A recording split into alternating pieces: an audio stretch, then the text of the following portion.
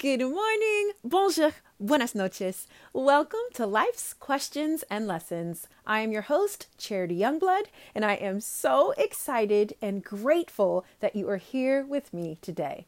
This podcast is unedited because life is unedited.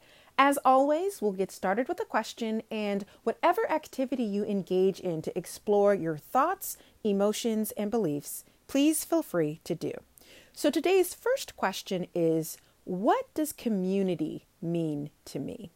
What does community mean to me?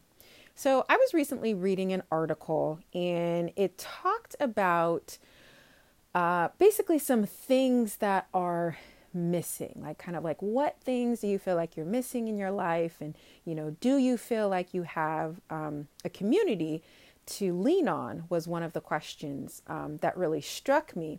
And I remember, I try to remember the first time that I really felt like I was a part of community. And that was when I was in church. So I actually grew up in the church, the Baptist church, which is a whole other conversation for another day because, whoo, Lord.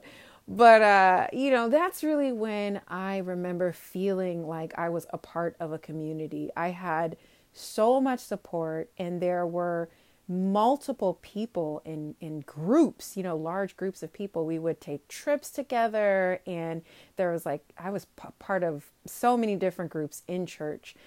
And that was probably, I'd say, about the time that I was in elementary school up until my teenage years, so probably about until 18.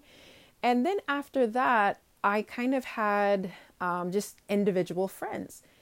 And I never really thought about it. And it probably, in all honesty, is due to everything that happened with COVID. A lot of our lives are just less communal, right? We just don't see each other. People have moved. A lot of the events that would have been in person, are virtual now. And so I really wanted to bring this question to the podcast because one of the things that I really do know that I'm missing in my life is having a strong, powerful community of women in person. I'm part of a lot of virtual groups and online communities, but I really don't have that sense of these are women that I can call at any time and on no matter what I'm dealing with. I have that in my individual people with wise counsel, but an actual group of people that I can, see all at one time, or we can talk all at one time. So as you're exploring this for yourself, really think about what community means to you. And if you're kind of getting a little bit tripped up or you're not really sure how to answer that question, another question could be, what does community feel like to me? So for me, community really feels like home.